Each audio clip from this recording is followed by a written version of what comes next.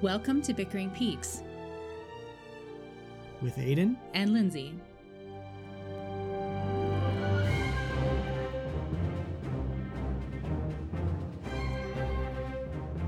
You're Lindsay. You're Aiden. And this is Bickering Peaks. Yes, it is. And this week, well, this episode again, I always say this week, I was used to our weekly cadence. And yes. We've since changed that up, about a year ago. We've been doing this for longer than we've been doing the other way. But it's just nice to have a weekly podcast, but now it's an episodic. A fortnight ago. Yes, one fortnight hence. Hence, that's hence in the future. Whatever, Lindsay, don't get complicated on me now. This week, this episode, this fortnight, not the video game, we are talking about the greatest game ever played. Hockey. No. Wrong. No. Totally incorrect for the last time. I don't know what I'm not a hockey fan either. I'm betraying my Canadian roots here, but you're not any sports fan. I'm really not. I played basketball. I played volleyball, but I don't really watch a lot of sports. No, you're not a spectator of sports. No, I'm not. I enjoy going to games and going to sporting events. Yes, you get the atmosphere, you get the vibe. Popcorn, beer. It's all great. Yeah. But watching them at home. On TV. Not my thing. Not your thing. And so why did we watch this movie? Golf is my least favorite of all the sports that I could be potentially subjected to by you, Aiden, who regularly enjoys a good football match, a footy match. Yes. American or European. Less American these days, but yes, occasionally the odd Super Bowl I will engage in. Yeah. Canadian football? Yeah, sure, if it's on. Yeah. But I don't watch much TV, so it's not on very often. That's true. But golf, I have to say, also my least favorite quote-unquote spectator sport. So again, your question was apt. Why did we... because our podcast... It came up in the... Very naturally, because this film, it's a 2005 film. Yep. And it was written by Mark Frost. Yes. And it is based on a... not a novel. It's a nonfiction book. retelling of or recounting, I guess, of the actual events that the movie is based on. Yeah. And that the book is based on. Yeah. Mark Frost also wrote the book. He wrote the book on the movie. He wrote the book on the movie. Yeah. And so, I mean, we knew this was coming. And I didn't dread it, but I have, my history with golf is a little shaky, touchy, I guess. Mm-hmm.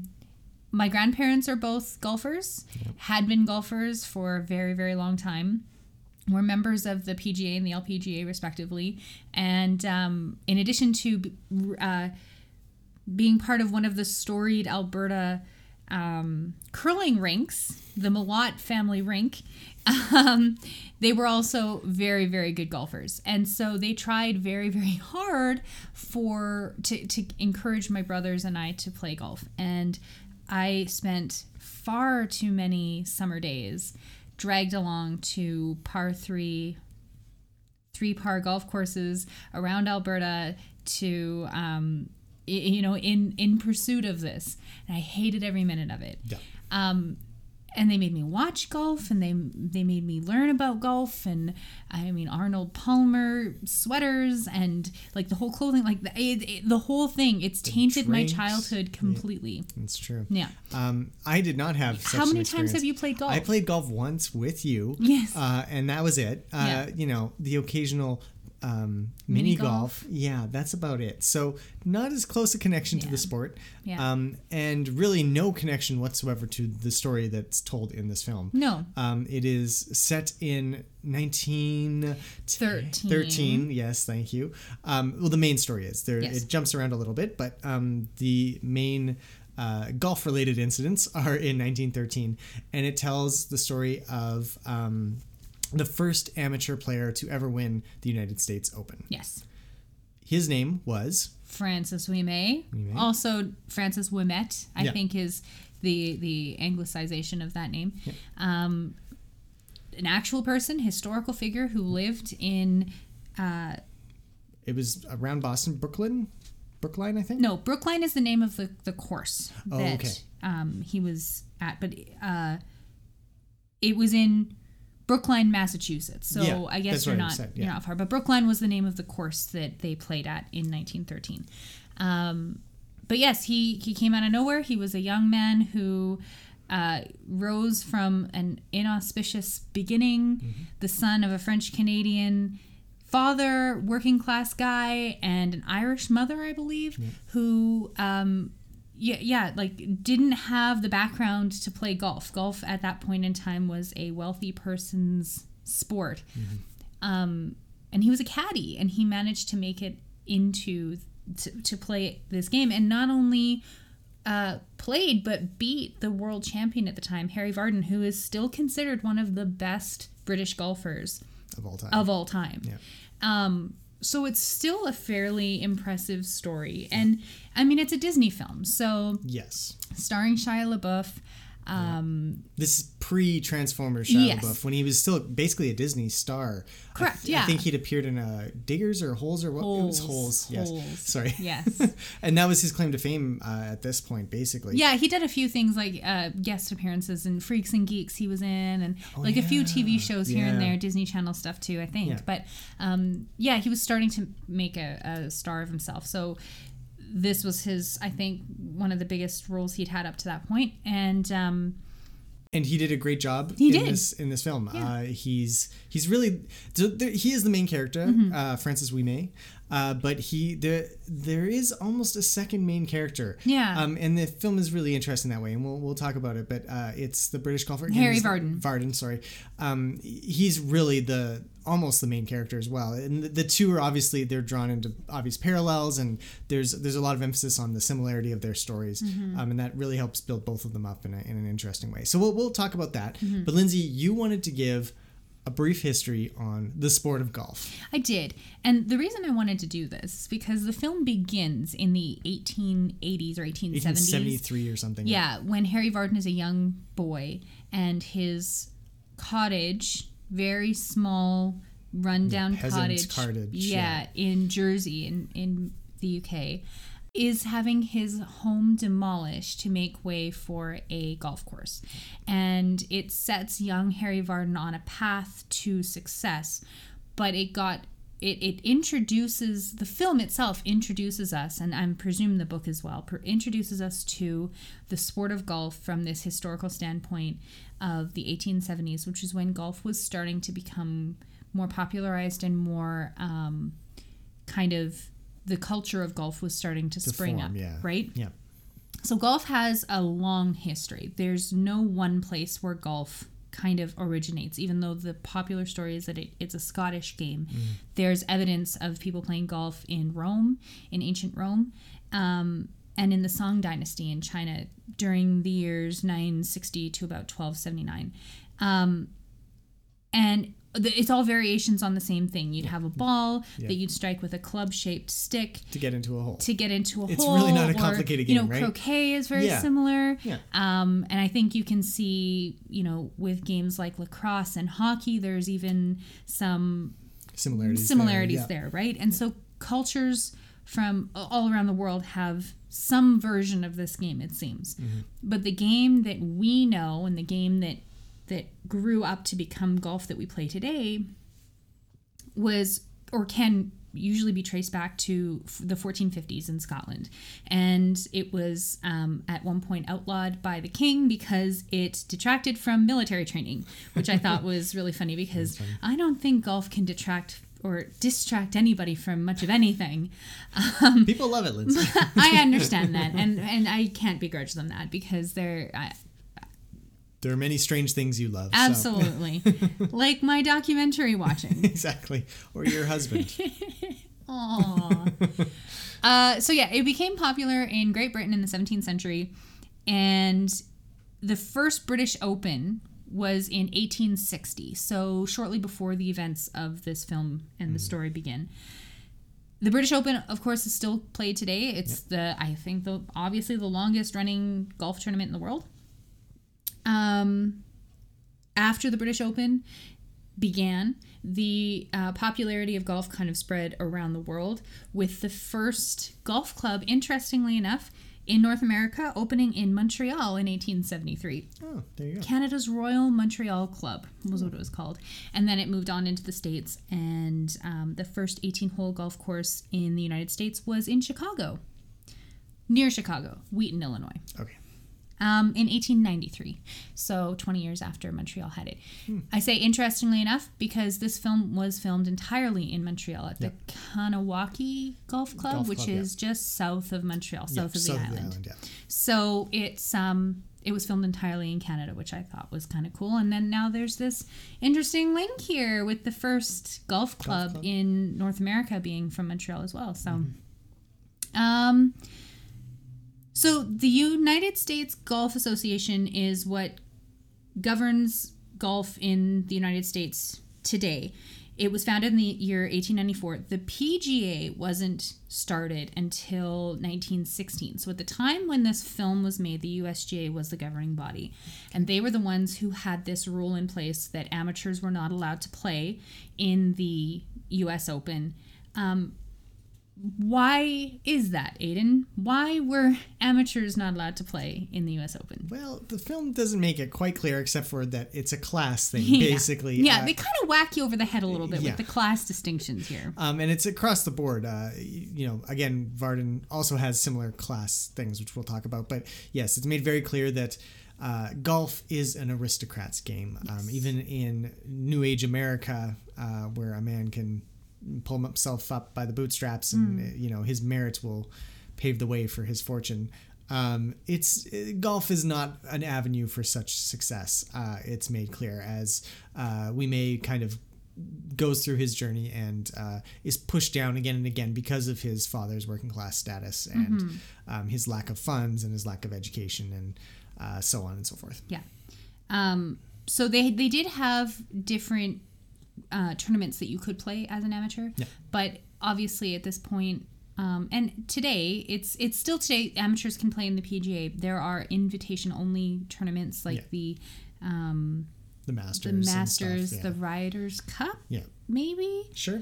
I'm not 100% sure. Maybe the Arnold Palmer Invitational that are obviously professionals only, but at this point in time, you had to have money in order to do this. So.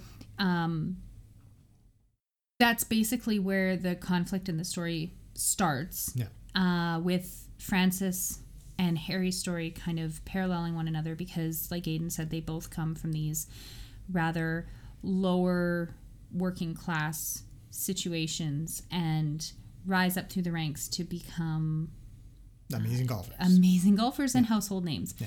So...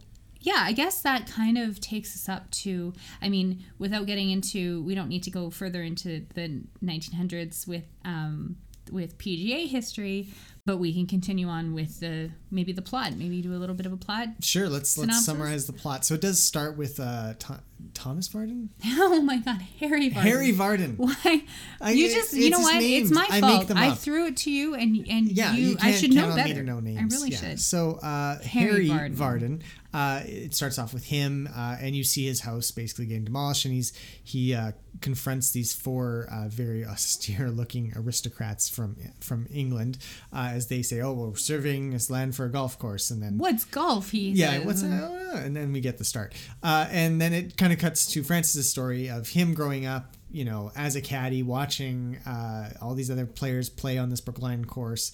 And then it cuts to him as a young man, also still caddying many years later, but he's been practicing his whole life. He's been putting in the bedroom at home, right.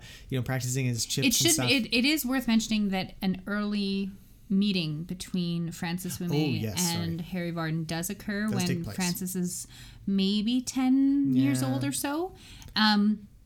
He meets him during a tour of America that Harry Varden is on, and he gives him a very quick golf lesson in front of a crowd of people.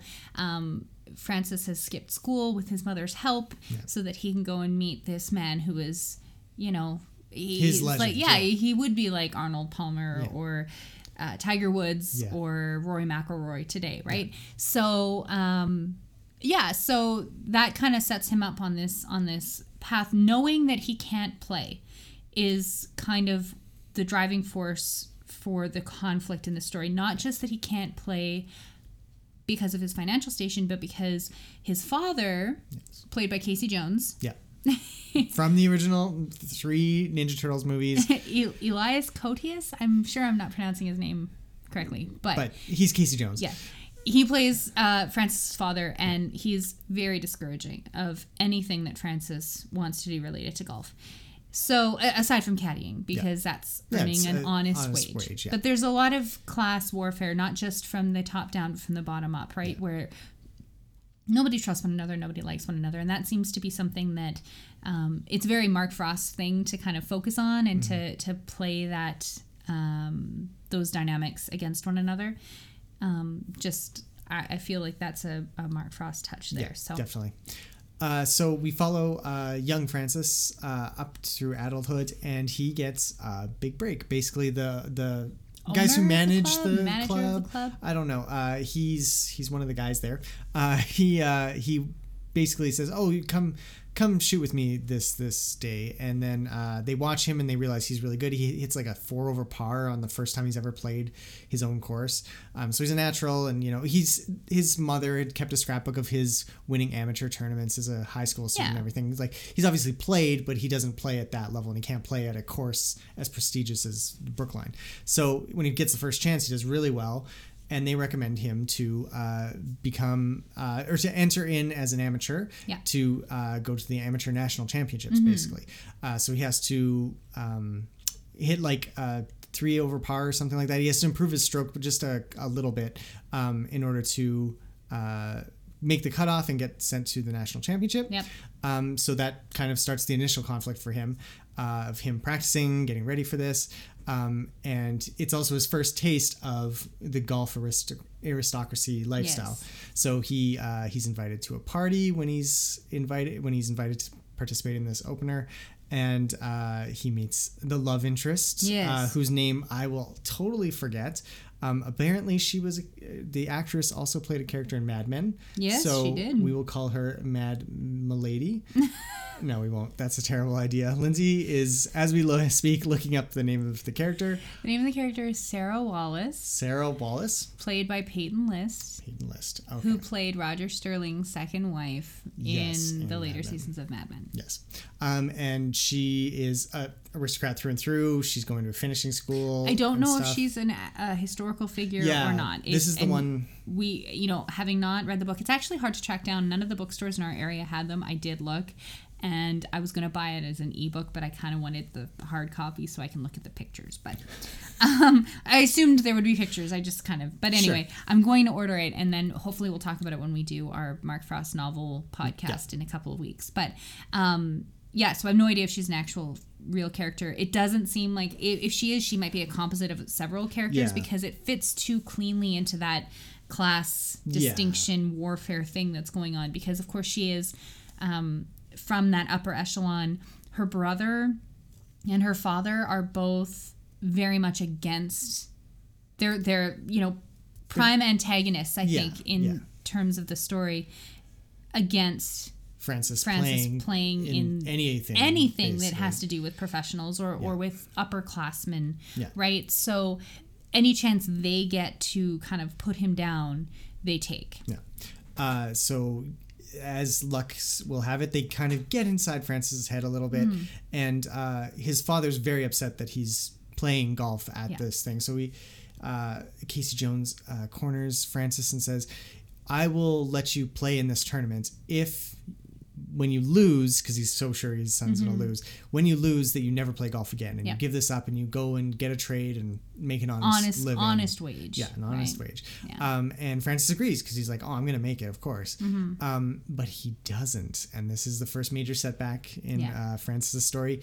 They get inside his head, and he basically misses a few shots. He gets a little cocky on the 18th hole of the last trial, and he's like, "Oh, I can make it in 5 shots easy." And then he misses a fairly easy putt. Yeah, and bogeys it, right? Or double bogeys? Yeah, he messes it up, basically. Yeah. And misses the cutoff, and therefore doesn't go to the National Open for the amateurs. Right. And he's forced to give up. Yeah. So he goes and he starts working in a I guess the equivalent would be like a Foot Locker or a Sport Check. Well, today. I think it seems like a sporting goods store. It's probably hunting stuff. Yeah, a bunch of stuff. Yeah. And this is where he works for, it's unclear, a year, 6 months, something like that? A year or 2 years maybe. Until, is this when the U.S. Open is announced in Brookline? Yes. And at this time, we jump back to England and we go back to Harry Vardon's story for a little bit. And we see that he has, of course, become a huge professional. He has been for several years already, yes. but he's now reveling in the fame and fortune and believes that he is going to be offered a spot at some very prestigious club, which would be unheard of for someone of his low stature. Yeah, his low birth to be offered a position in this club. Actually, sorry, we screwed up that a little bit. This is actually before it is. We get the updated Francis story. But even still, it's interesting to watch this because you automatically assume that Harry Vardon and Francis Ouimet are going to be against one another and fighting. But I think the fact that we have them placed on common ground from the beginning really complicates that story. It's not just a straightforward hero-villain type narrative. Because Harry Vardon doesn't get these things. He asked also to has be, the disappointment. Yeah, exactly. Yeah. He's not asked to join the club. He's asked to just give golf tutorials to the members. Yeah. And it's a huge disappointment. It's a huge letdown. And obviously, because he's the best golfer in the world, and he's not even with all of that and the money and the fame, he's still not allowed entrance to that top tier. Yeah. So what chance does Francis have, right? Who's just a kid from Boston, right? Like he doesn't really have much of anything. So so we go back to Francis and we follow him, and basically, yes, the U.S. Open is announced, and in England, Harry is said, oh, well, you have to go back to... There's some kind of like shadowy political figure who's kind of pulling Harry's strings and says, well, you should go back to America and win their U.S. Open again. Mm-hmm. Show them that Britain's the best, right? It's very pre-World War I nationalism, hysteria kind of thing. It's like, well, Britain's the best in everything except for golf. But also, I think that there's that class distinction too, that Britons are better than Americans, and because British gentlemen are better than... Well, I wouldn't say that, because Americans definitely have class systems. They are... No, but they don't have class. They don't have big C class of... the English aristocracy, right? So the plan is to send their best golfer to beat up all the Americans' best golfers. They send a couple of them. They send a couple different golfers, but and that obviously ruffles the feathers of the American champions and the American winners, including one who did win the last U.S. Open or a couple years before. Yeah. But so he is hoping that he will win again to prove that it wasn't a fluke. Yeah, and he can beat the best of the exactly. British, right? So the best American golfer and the best British golfers are now going to be facing off at the 1913 U.S. Open, and this is where Francis gets his chance to shine. His second chance. Chance. So basically, the organizer of the event says, "Oh, you know what? I want to add some local flavor. Get some media coverage in the local papers. I'm going to add a local amateur to the event." And so he approaches Francis through the intermediary of the guys again who run the golf course and sponsored Francis earlier, and they offer Francis the opportunity, and he turns it down because he's committed to following through on his promise to his father. But of course that doesn't last. He quickly kind of he sees the joys of golf once again, and he basically agrees to participate, which of course angers his father even more. Yeah, he kicks him out of the house. He threatens to kick him out of the house. He says, once this is over, you're going to have to find a new place to live. Yeah. And so Francis then enters into the tournament anyways, because he's going to do it. And that's only about half the story, or half the film story, but that is the whole story. And then the tournament is the rest of the film. Yeah. So it's kind of an interestingly paced thing, because the action of these 4 rounds of golf over 2 days and then a playoff at the end makes up half the film, and it is it's very interestingly arranged that way, because the plot, I'd say, for that first half that we've just described is a little tepid, and it doesn't move very quick. It doesn't have a whole lot of drama, and the drama it does have is very predictable. And then there's that shoehorned love story between Francis and Sarah, which really doesn't seem... It's not necessary. It feels like it's thrown in there to appeal to the girlfriends of the guys who are going to go see this film maybe. I don't know. But yeah, it just doesn't seem like it's completely necessary. So then to find out that we have to watch another half of this movie, another hour or so of golf. Yeah. Lindsay was not excited. No, but here's the interesting part. So this was directed by Bill Paxton. It was his last feature film before he passed away. He passed away 10 years later or something like that. Yeah. But he never directed another film after this. And he makes some really interesting directorial choices to film, to make a golf film interesting. Now, how many golf films are there? Yeah, Tin Cup, I think, Tin Cup, is one. The Legend of Bagger Vance was the one you thought this one was. Well, I remember when they came out very close in time, early 2000s. So The Legend of Bagger Vance and The Greatest Game Ever Played really did meld together in my head big time. Yeah. But golf is not. It's not like it's a football. It's not like it's Jerry Maguire. It's not like it's. What are some baseball movies? Major League, or Moneyball, even. Right. Where they're more exciting, dynamic games that you can film. Mighty Ducks. Mighty Ducks, absolutely. Rudy, more dynamic and interesting games to watch visually.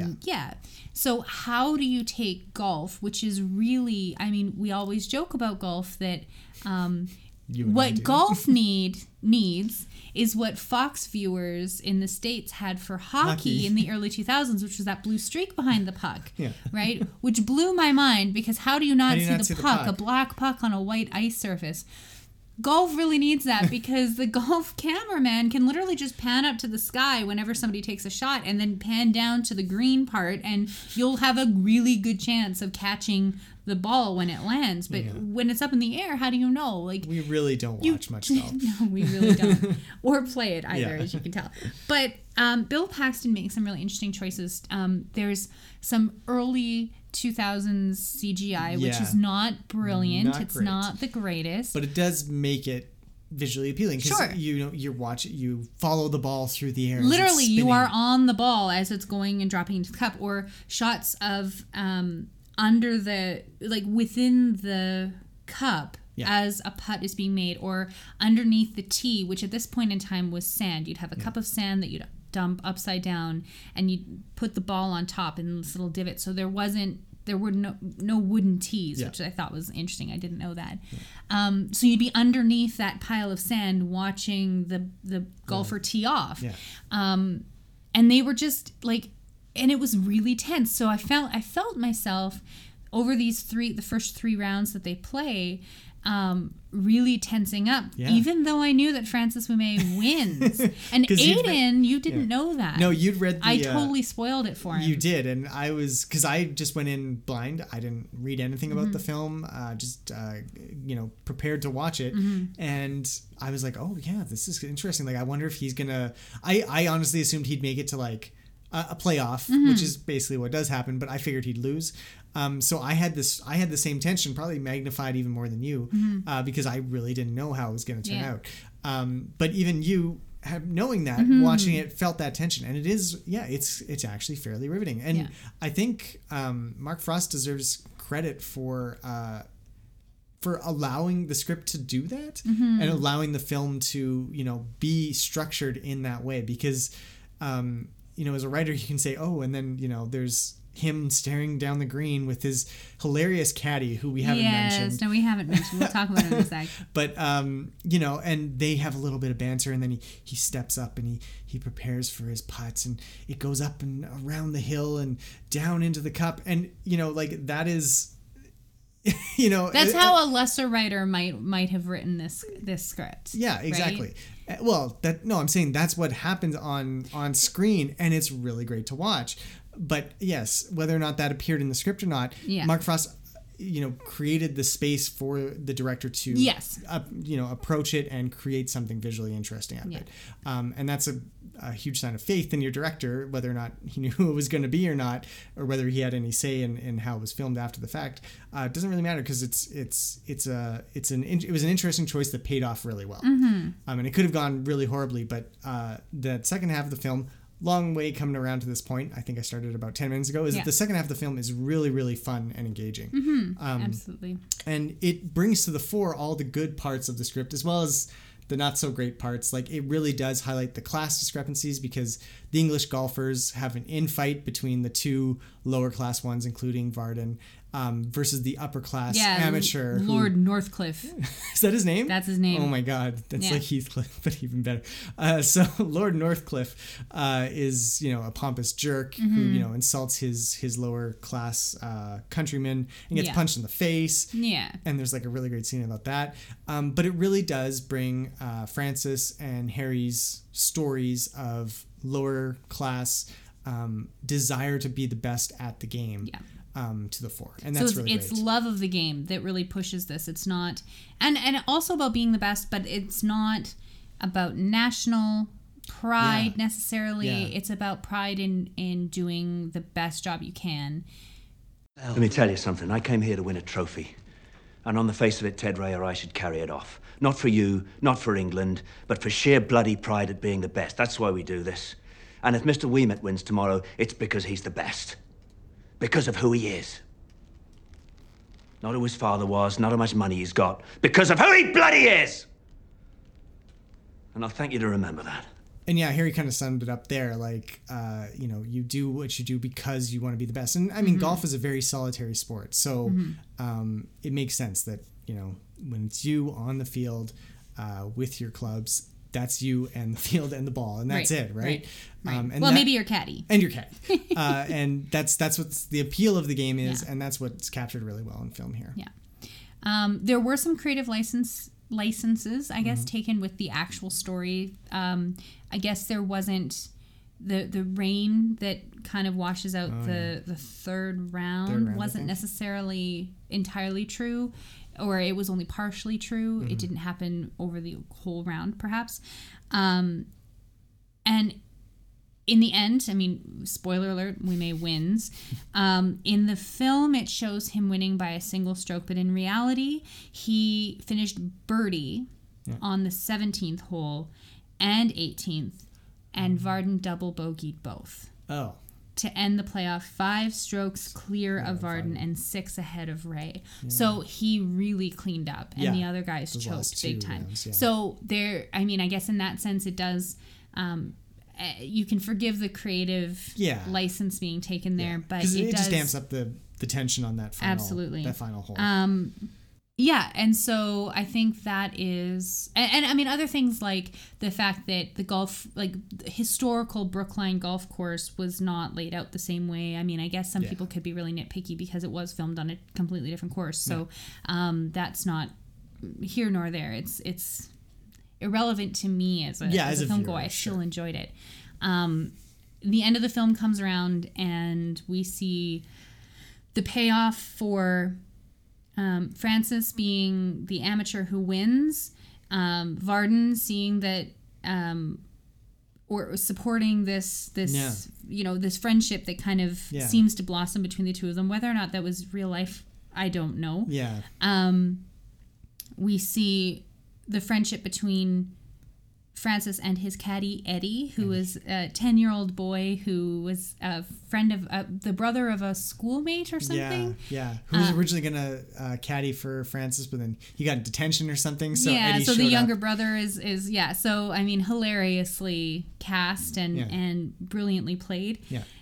So just a delight to watch, really. And in real life ended up being like a multi-millionaire golf promoter and businessman. Like he's a natural. Absolutely. Yeah. So their friendship is highlighted and strengthened, especially at the very end when the hat is passed through the crowd. People are trying to give Francis all the money and he's collecting it for Eddie instead, right? And then the relationship with his mother and father, Francis's mother and father, is also highlighted very nicely. His mother comes to watch him, always seems to like burst through the crowd to the green side on the 18th hole. On the 18th hole of every round, just to show up. She's literally shown like their house is literally across like a tiny dirt road. From so maybe she sits there and listens, and then comes out, and that's the only hole she can watch. And she borders the 18th hole, and so she just walks over in her apron, and you know. Yeah. And yeah, his father for sure. So he shows up at the very end and hands over a dollar bill or something to the hat that they're passing around, which is like, I mean, we both said right before that happened, it's like, well, his father should have been there. And then when he showed up, we both started crying because it was like, oh my God, this is perfect. This is a Disney movie after all. But so I mean, it kind of hits all those emotional. Oh, and then also the girl. He gets the girl. At the end, he gets the girl at the end. But I mean, all of those emotional payoffs happen, which is a satisfying end for the viewer. Yeah.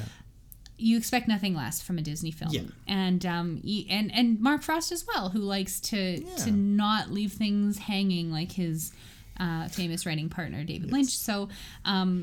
Absolutely, let's roll with it, and it ends up being a surprisingly good film. Yeah, I am definitely. I mean, I know my grandpa doesn't listen to our podcast, neither does my dad, but I'm definitely buying Mark Frost's book for them both for Christmas. Yeah, like that's a great truth fact. It's happening. But it definitely was a very pleasant surprise to watch the film. I really enjoyed it. Me too. I thought it was really great, and a pleasant surprise is right. Especially, again, that pacing. There were a few of those issues, like his relationship with Eddie, the caddy, doesn't appear at all before this. Like, he literally just shows up to his brother shows up. Morning or the evening before the first round of the U.S. Open is the first time you meet them, and it seems like there was an opportunity for them to have chatted when Francis was working in the sporting goods store, or any even point before that. Really, any point. Yeah, you could have started building that. The love story is entirely. It has nothing to do with anything else except for the slight conflict between Francis and his love interest's brother and father. Which does reappear briefly.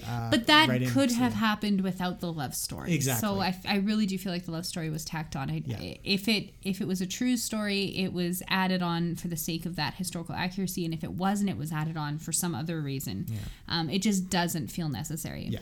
But beyond that, I mean, I really was surprised, and again, the golf scenes were really tense, really interesting, and really well filmed. And there was a bit of comedy. There weren't as many funny moments as I would have expected from having watched many other Mark Frost productions. You know, he's got a unique sense of humor, and it does appear a couple times here. It's very restrained, though. It feels like this is a golf movie first and foremost. Yes, and I don't know if Mark Frost is an avid golfer, the way that we know Kyle MacLachlan is an avid golfer, and other stars who are, including many hockey players who are avid golfers. Yes, they usually are. I really just want to shoehorn hockey into everything here. That's fine.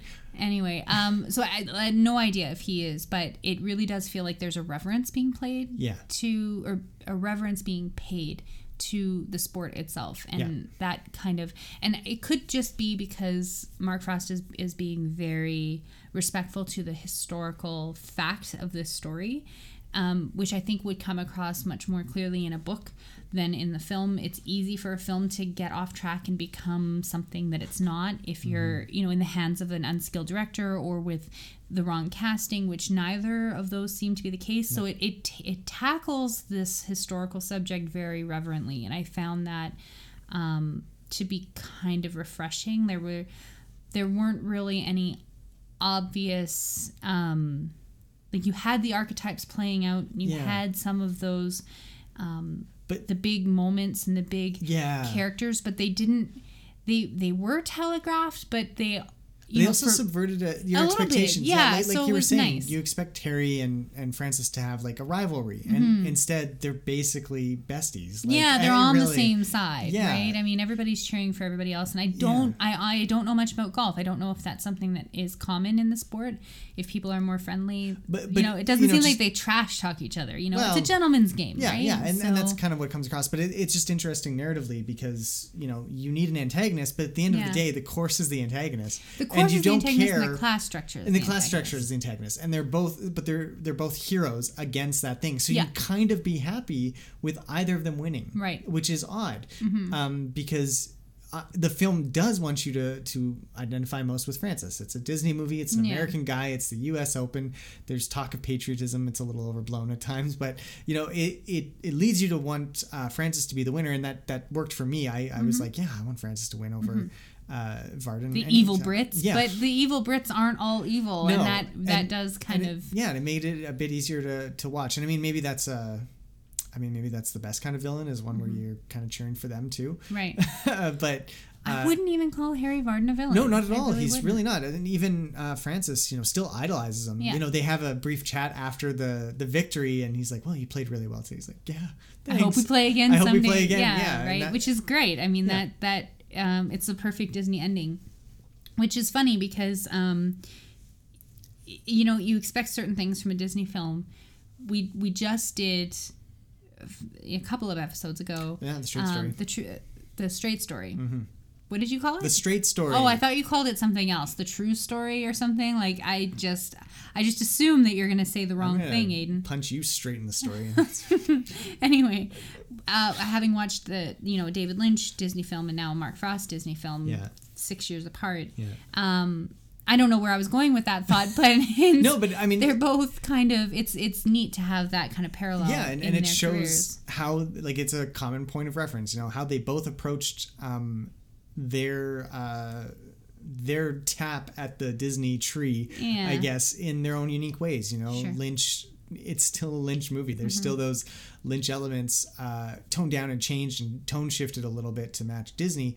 And Frost has done the same thing. Again, I think a lot of The Deadly Look of Love, we went in there ready to pan it, but to me, structurally, it was very interesting, and we talked about this for the podcast. Yeah. And this one too. It's it shifted your time focus very deliberately. Split the film into half, and half of it be on the golf course for those 3 days or 2.5 days that they were playing, or something like that.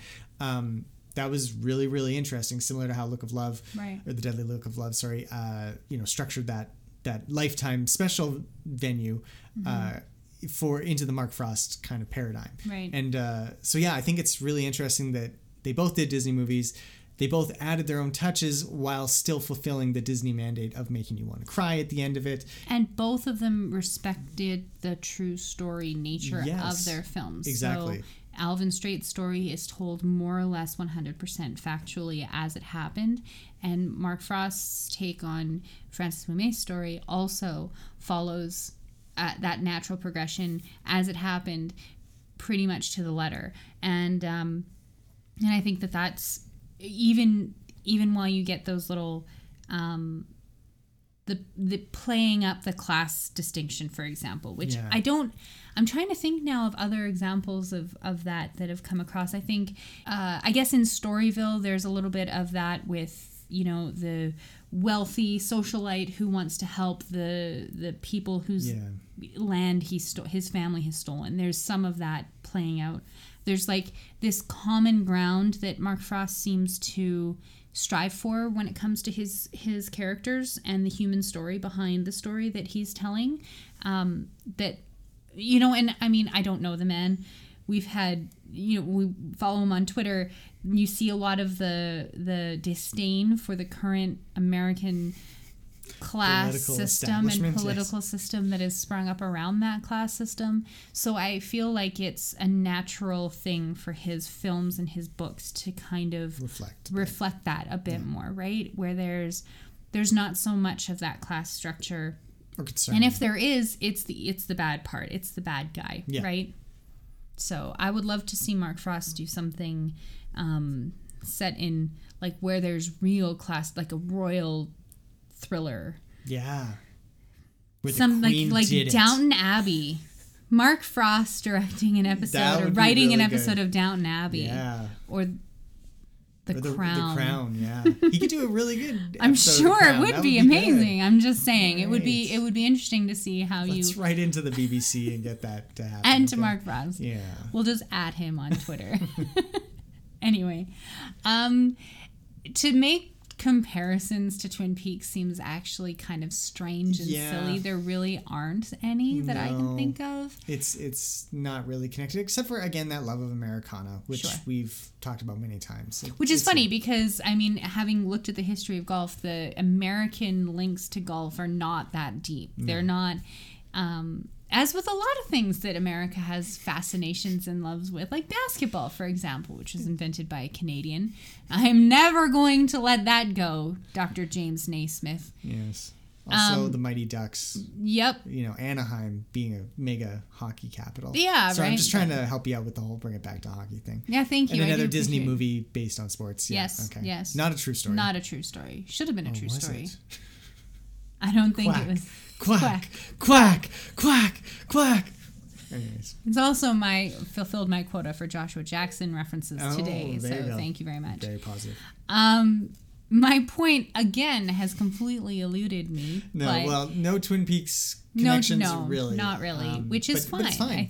I think the love of Americana would be the closest thing to that, and I mean it really doesn't seem to get much more American than this underdog story. Yeah. Even when it's a Brit possibly winning, it still feels very American in that sense. Well, and yeah, in that sense, it is the most American story of overcoming class. You know, I mean, Americans love to ignore class because they all believe, for the most part, that it shouldn't matter, and that it doesn't matter, and it doesn't matter. exist. Yeah. When most thinking people know it does. Yeah, and it does influence a lot of things, but you know, that feel and that desire to not have class be an issue is still just so ingrained that of course you're going to root for Francis as the working class guy, because of course he should be allowed to play golf. He's better than all the aristocrats who play golf. Yeah, so exactly. Why shouldn't he? And right? everybody should have a chance because it's merit based. It's not class based. Exactly. And hashtag America. So what's next on the docket? Next up, we have your favorite Lynch film of all time, Lindsay. It's Inland Empire. Oh yeah. No, I guess that means I'm gonna have to rewatch it. Maybe. Is there a Cliff's Notes version? Yeah, I wrote it for 25 years later. Actually, we are going to refer to that because I still don't understand Inland Empire at all after watching it. I think, 3 times we've watched it? Mm-hmm. Still don't understand what's going on. I think because Aiden likes to look at, and we've discussed this a lot, Aiden does go into quite a lot of detail when he does his plot synopses. So yeah, sorry about that. He really does like to figure out the what's in that, you know, the 5 W's. The who, what, when, where, why. He wants to figure out the what more than anything. Inland Empire doesn't really have a single what. No. It has like 50,000 possible whats. So you have to look at the other things, like the whys and the hows and no, because you need a what for all of those things, and none of those make sense. And this is There's where no point asking realistic questions of Inland Empire. So we will next our episode. Our podcast will be very interesting as we get into it. But I think so. That takes us to the end of David Lynch. After that, we've got a few short films left of his, but we've basically reached the end of his career before The Return cropped up again in 2017. So a few more Mark Frost things lined up. Yep. After this, we have the two, the ones I've been waiting for the whole time we've been doing Mark Frost. Yeah. Fantastic Four. Yep. And Rise of the Silver Surfer. There you go. But yeah, that'll be after David Lynch's 2006 masterpiece. Well, we'll call it a 2006 movie. So we'll see you again. No, talk to you again. Yeah. We don't. Oh. Sorry, it's every time now. Aiden has been talking about doing a YouTube podcast for a while, like turning this into a YouTube. Yeah, it would be incredible. I would have to actually wear not pajamas. No, when Lindsay, I do the podcast. You don't get it. We're not videoing ourselves. Why would we want to show us? We have faces made for radio. And voices for silent film. That's right. But anyways, we keep talking about anyways. We'd have something else on the screen besides us. But in any case. We won't see you next time. But we will hear from you, or you'll hear from us. We just can't do these endings. Oh my goodness.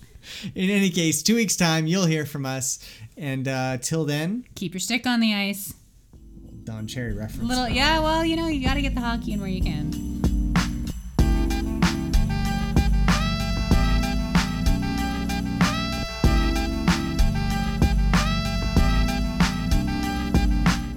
If you're enjoying the show and want to join the conversation, you can like us on Facebook at facebook.com/bickeringpeaks, all one word. You can also follow us on Twitter, that's @bickeringpeaks. Or you can head over to iTunes and leave us a review or comment. We'd love to hear from you.